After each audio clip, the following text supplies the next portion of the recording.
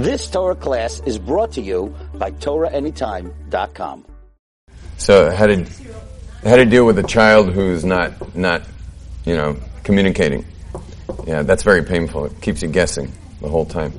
It makes you feel like you're an emergency room worker for children, because they can't, little babies, they can't say what's wrong, and you're like, how are you supposed to treat someone who can't tell you where it hurts? So, okay, let's do that. So we'll do that for like 10 minutes.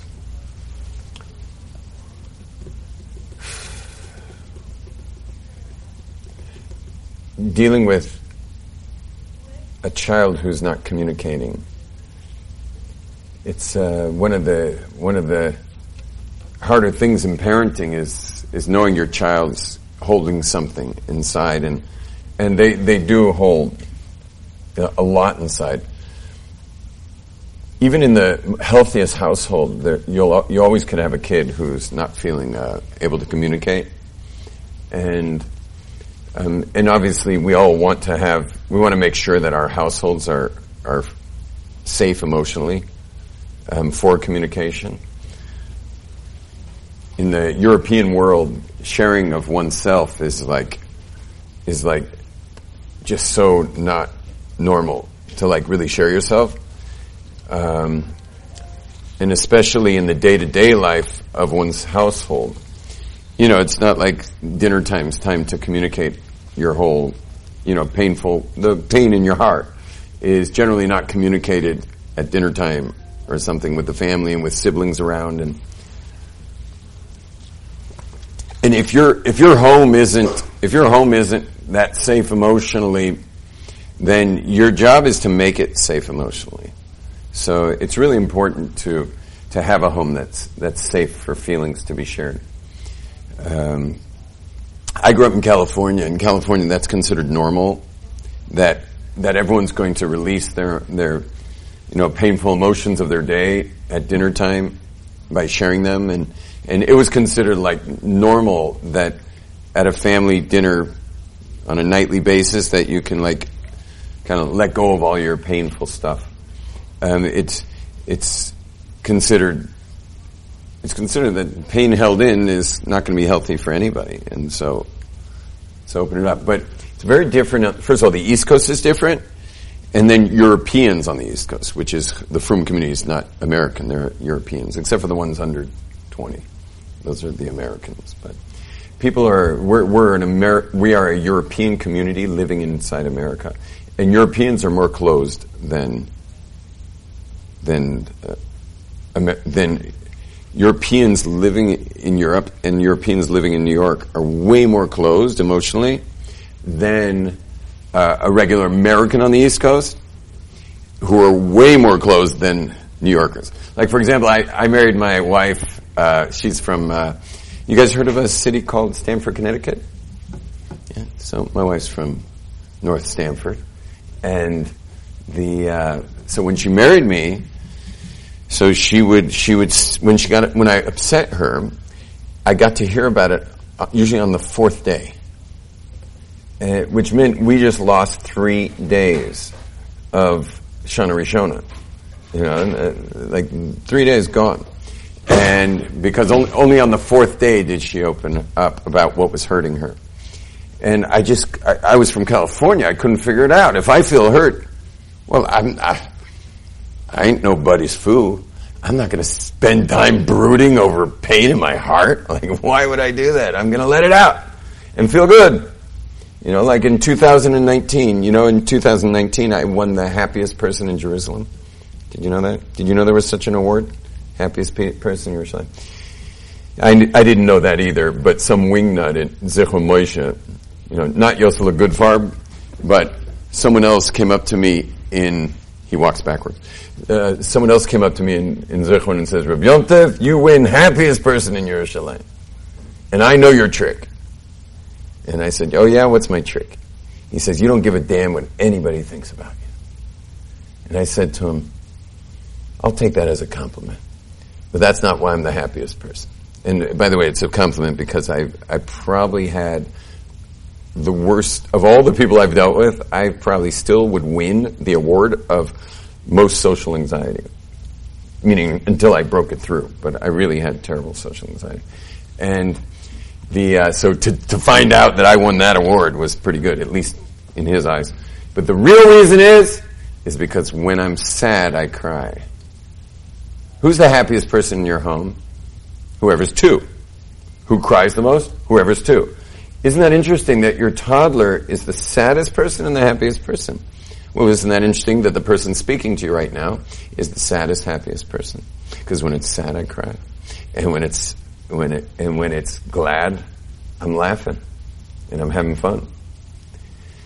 And so we can learn this trick from our toddlers that you want to be emotionally healthy. And what does it mean to be emotionally healthy? And that is that you have full spectrum of emotion available to you, from the saddest to the happiest.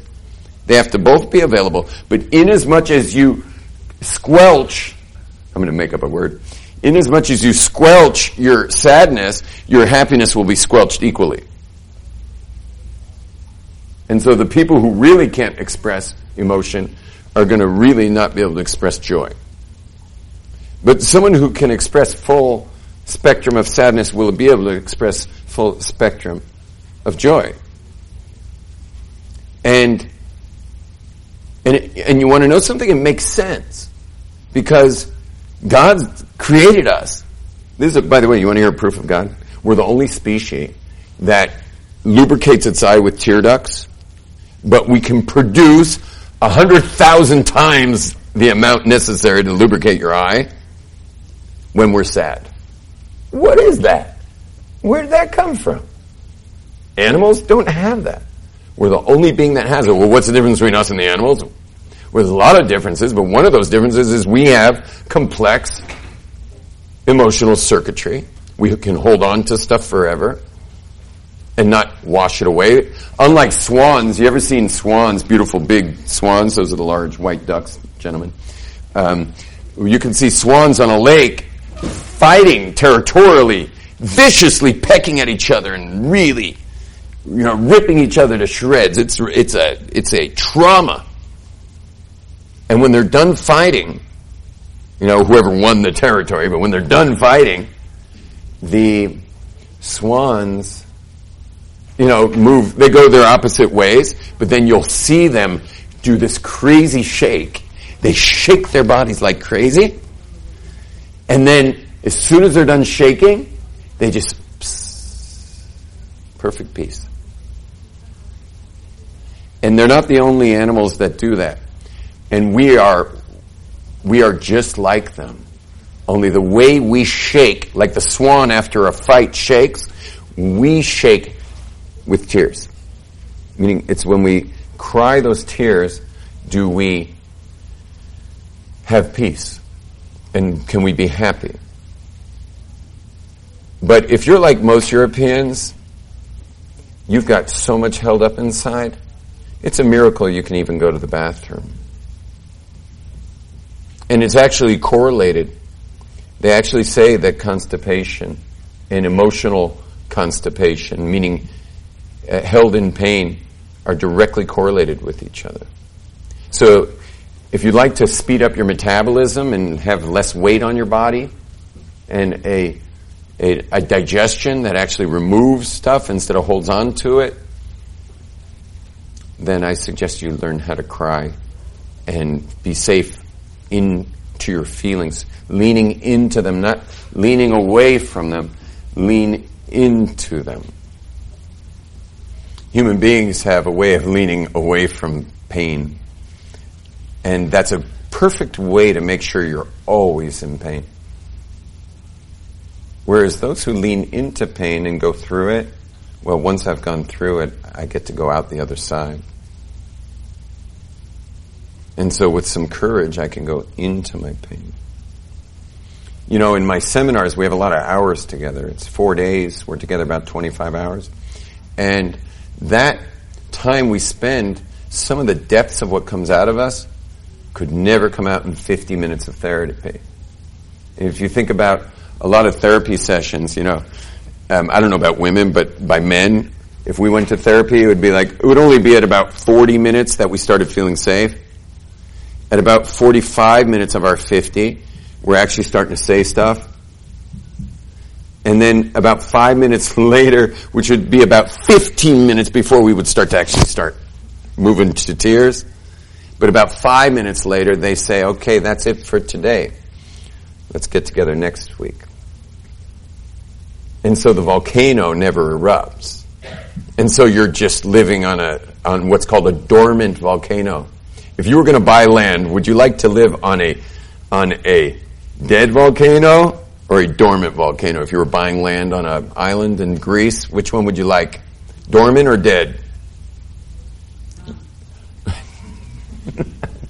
If there's no volcano, there's no island. You got to have the volcano. Otherwise, there's no beautiful island to build a home on. You want your volcano on a dead volcano, because then your real estate's a lot better. It's a lot cheaper insurance, and you're all set. Thing's dead. A dormant volcano is where most of us have our homes, and it makes us shaky. It's hard to be secure if you're holding in pain. Pain is to be released. That's what it's for. And this system of emotional release that's built in us is a proof of God. Like, how does our anatomy create 1,000 times the tears necessary to lubricate our eyes? Now, what do you do if you've passed on this trait to your children? And you got little kids who you can see they come home from school with these big eyes.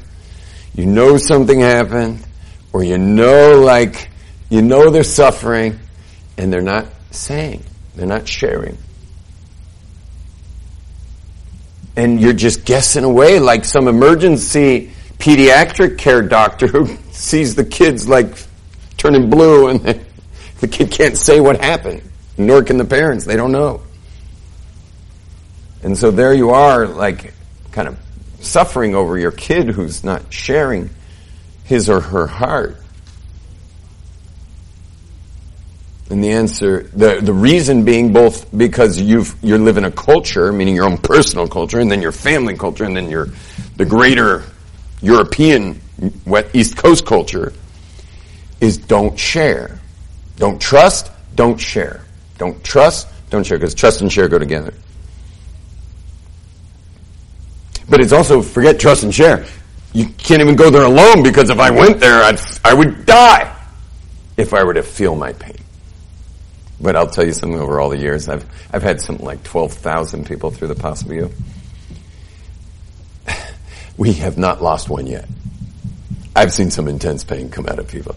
And by the way, the seminar is not designed to do that. It's just that years ago I said, you know what, we're together for 4 days. We might as well turn off all the lights, turn up the music so no one knows who's the one crying, and just whoever needs to really, whoever volcano needs to erupt, let's go for it. But the first 15 years, the Possible You was working perfectly fine without that. But what happened was, spontaneously, one seminar, everyone just started volcanically erupting, so I just shut off the lights and turned up the meditation music and just went for the full eruption. Ever since then, it's still programmed in there. What's funny about it is the people who would never want to come to a seminar that has that happen come up to me afterwards and they're like, I'm so jealous. Why didn't I get that? And I'm like, because you're not supposed to get that, right? It's for when someone's ready to get it. Then you get it. But you never know. Your volcano might erupt on the Palisades Parkway.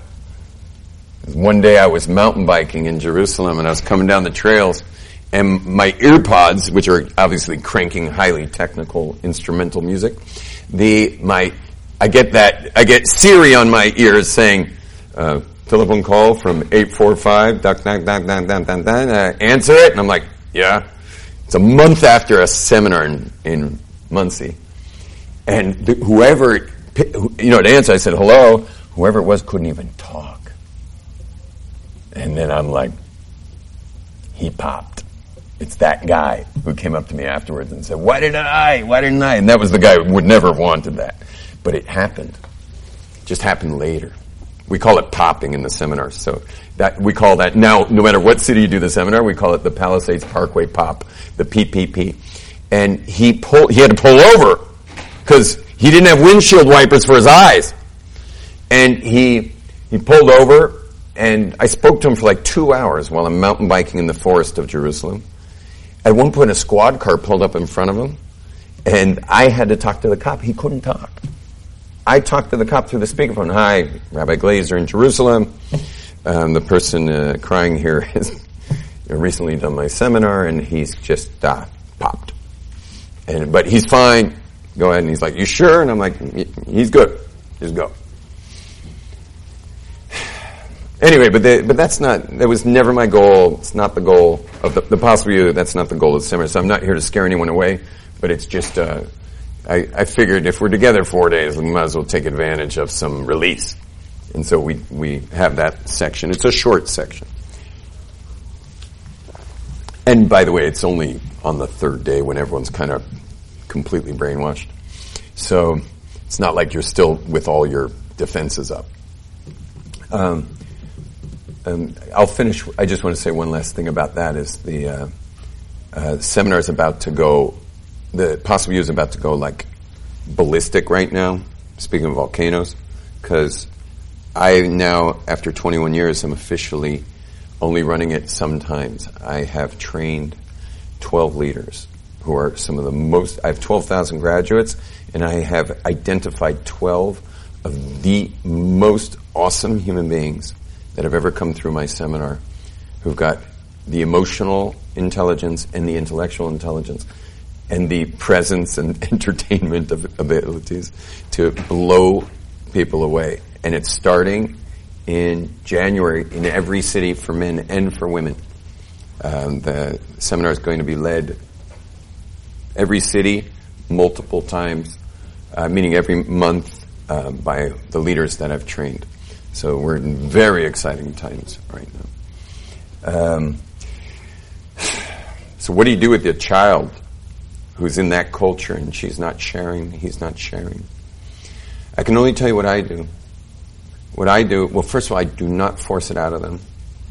I do not force anything out of them.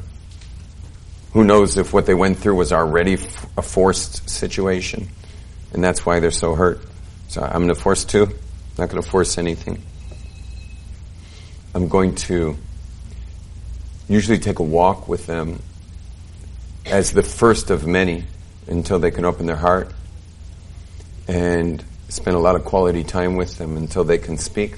If they're very young, like 6, 7, 8, 5, 4, I will speak for them and watch whether they nod or shake their head. And if they nod, so we're on to something, I'll go there for a while until they shake their head. And then I'll go start talking about more until they nod.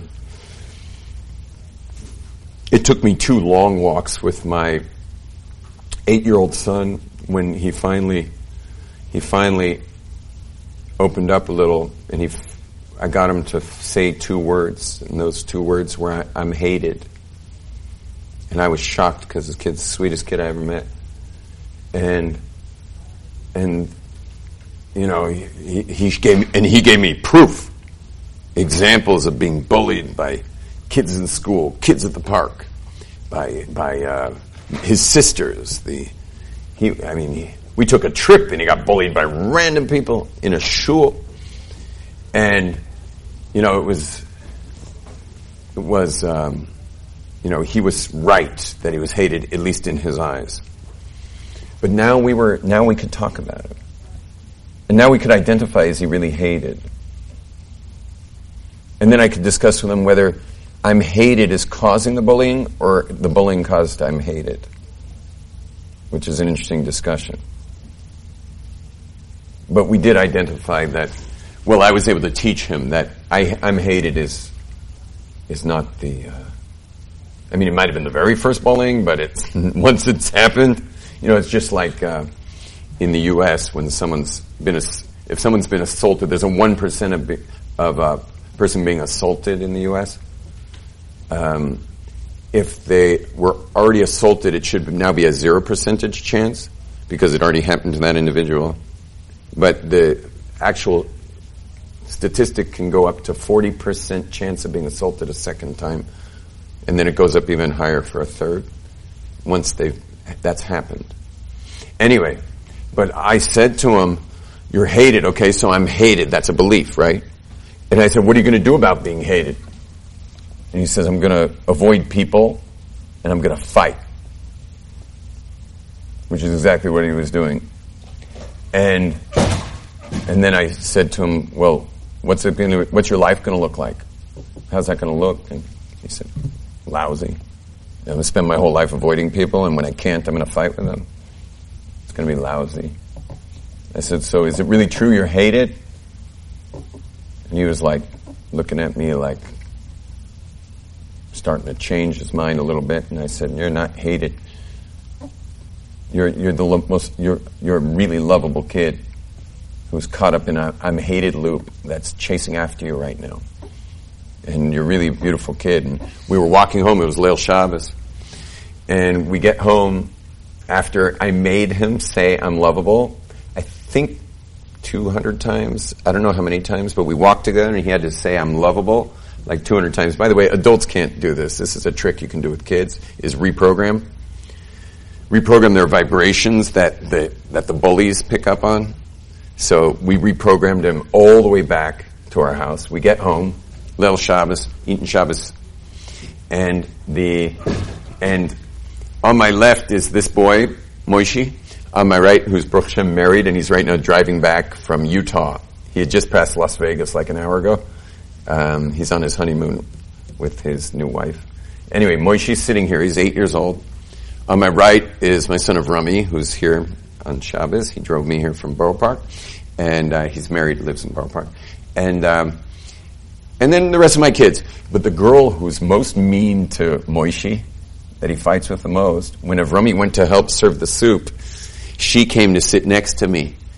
And we finished the Zemer, and she looks over at Moishi and she says to Moishi, Moishi, you are the cutest, sweetest, most delicious boy in the world. I want to eat you up. And Moishi looks at me like this. You told her. I said, no, I didn't tell her.